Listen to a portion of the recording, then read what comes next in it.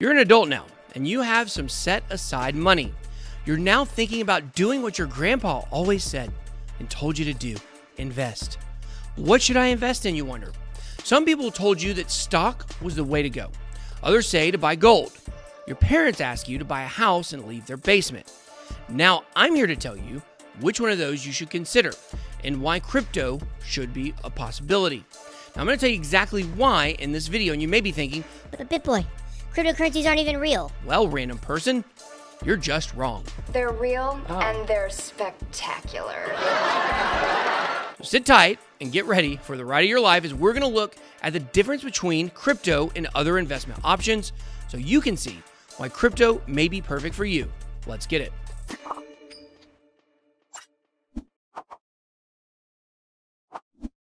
Welcome to BitBoy Crypto, the hardest working channel in all of cryptocurrency. If you're new, hit that subscribe button and check the description for links you can use to connect with me.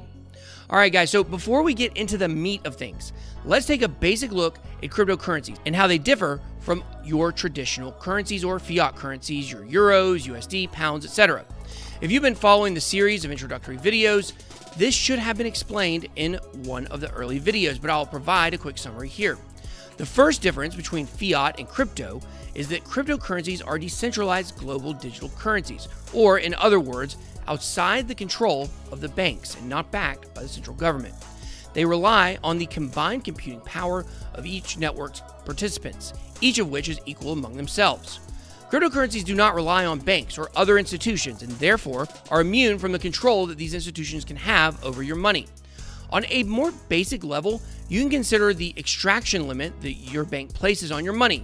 How frustrating can it be when you try to make a large purchase, but you're stopped from even doing so, even when you have the funds? It recently happened to me. That does not happen with crypto. No one can have influence over your money and transactions you send or receive. You are in full control of what you do with your money. You're not going to get anyone telling you what you can and cannot do with your money or asking why you want to spend it. And if I want to put all $7,945,400 into a hot tub, get buck naked, and play Scrooge McDuck, that is 100% my business. Now, where's my money? Another way for banks to steal your money is through exorbitant transaction fees that take a really long time. Cryptocurrencies being entirely digital means that these are near instantaneous, and given that the maintenance work is so much less, fees are negligible in comparison. Now, this is not only an issue with money, but also with assets like gold, stocks, art, and real estate, but not with crypto. There are multiple options when it comes to investing money, with one of the most popular being gold.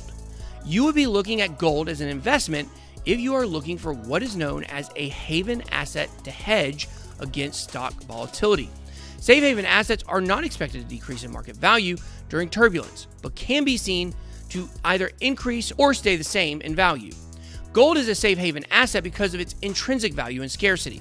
Its supply stays low regardless of demand. Although people keep talking about turning lead into gold, simply not possible and still has to be dug up out of the ground. Gold can also not be forged, although you do need to prove ownership, which is something that crypto just beats gold out on. There's also the hassle of storage, transportation, and purchasing fees that come with buying gold. It's usually more worrisome than a beneficial business. It is also worth noting that rarity is not limited to gold, as crypto assets have an intrinsic rarity to them. In crypto, the number of existing coins and availability is predefined, making the increase in value due to scarcity, in addition to having systems that they can make deflationary. Although you can't use crypto as bling, it is valuable as an investment asset. Bitcoin, for example, broke the ounce of gold marker in 2017 and has never looked back. It's not for nothing that it's known as digital gold after all. Another thing that crypto does have over gold is its divisibility. Any amount of value can easily be separated, sent, or received, which provides immense convenience when used as a currency. Gold is also technically flexible enough to separate into many pieces, but I don't see anyone trying to sell flecks of gold dust or trying to melt it in their microwave. Although crypto is not as stable as gold yet, crypto's greatest advantage is its usability, as it is a means of exchange. They can be sent across the globe to a region with no banking structure at any time of the day for practically free, while gold can be especially cumbersome. Now, rest assured that the crypto world is not all a volatile mess, despite what gold bugs want you to think. There are special coins called stablecoins designed to minimize the volatility as they are backed by another asset. Although these can be pegged to fiat currencies, you have other options too, like tethered gold, which is basically backed by physical gold, making it incorporate the best of both worlds. So you can literally buy a cryptocurrency backed by gold without having to deal with all the hassle of its physical counterpart. Another option that you could consider is real estate. You may probably remember your parents telling you that you should buy a home, and there's a reason for that. Real estate has proven to be a solid investment as a long-term investment option. Until it isn't, of course. While the real estate market does have its benefits over crypto, like being a tangible investment, you can also live in it. Additionally, owning property comes with tax breaks. That being said, being a tangible asset that's destructible does have its flaws too. Keeping up with property requires regular maintenance, upgrades, and repairs, and God forbid that the entire house were to get destroyed in a natural disaster. Crypto, not so much. In addition to that, real estate does need a massive upfront payment. With crypto, you won't be seeing massive 30-year mortgage payments or have to deal with the real estate brokers. 30-year mortgage at Michael's age essentially means that he's buying a coffin. If I were buying my coffin, I would get one with thicker walls so you couldn't hear the other dead people. That being said, there is a reason why your parents would recommend buying a house. For many U.S. families and investors, real estate has proven to be a sound inflation hedge. However, if you do want to eventually sell your house, it may just be too difficult to do that, either due to a crisis created by the real estate market itself or just finding an interested third party. Crypto, on the other hand, can be sold in seconds. With crypto, you are in control of what you buy, and you don't have to deal with financial institutions, interest rates, maintenance fees, and local politics. This can be a benefit and less of a headache for traders even when the haters say otherwise. The third option that comes to mind is stonks. I mean stocks, buying pieces of companies low to be able to sell them high. People have been doing so for a long time, way before Bitcoin's rise. The stock market was the platform of choice for people who wanted to grow their asset portfolios.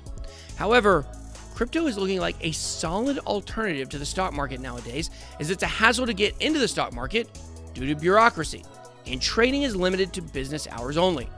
Crypto markets are 24/7, and anyone can buy and trade on them. And as they always say, nothing is certain except death and taxes. And the same thing applies to the stock market.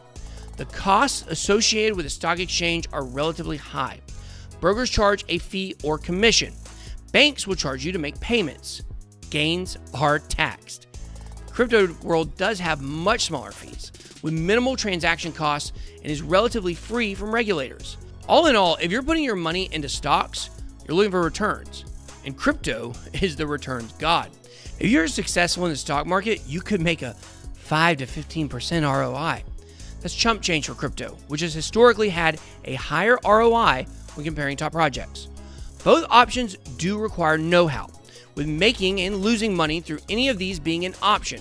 The difference is in the expenses and potential ROI. Now you know the options, but the one you decide to go with, that's on you. Now it's your turn. Which other investment options can you think of? Which other benefits do you think crypto has over these investment assets? Let me know what you think down below in the comments section. I hope you enjoyed this video. If you did, please make sure to smash the like button and hit subscribe to become a member of the Bit Squad. Thank you so much for watching. Have a blessed day. BitBoy out.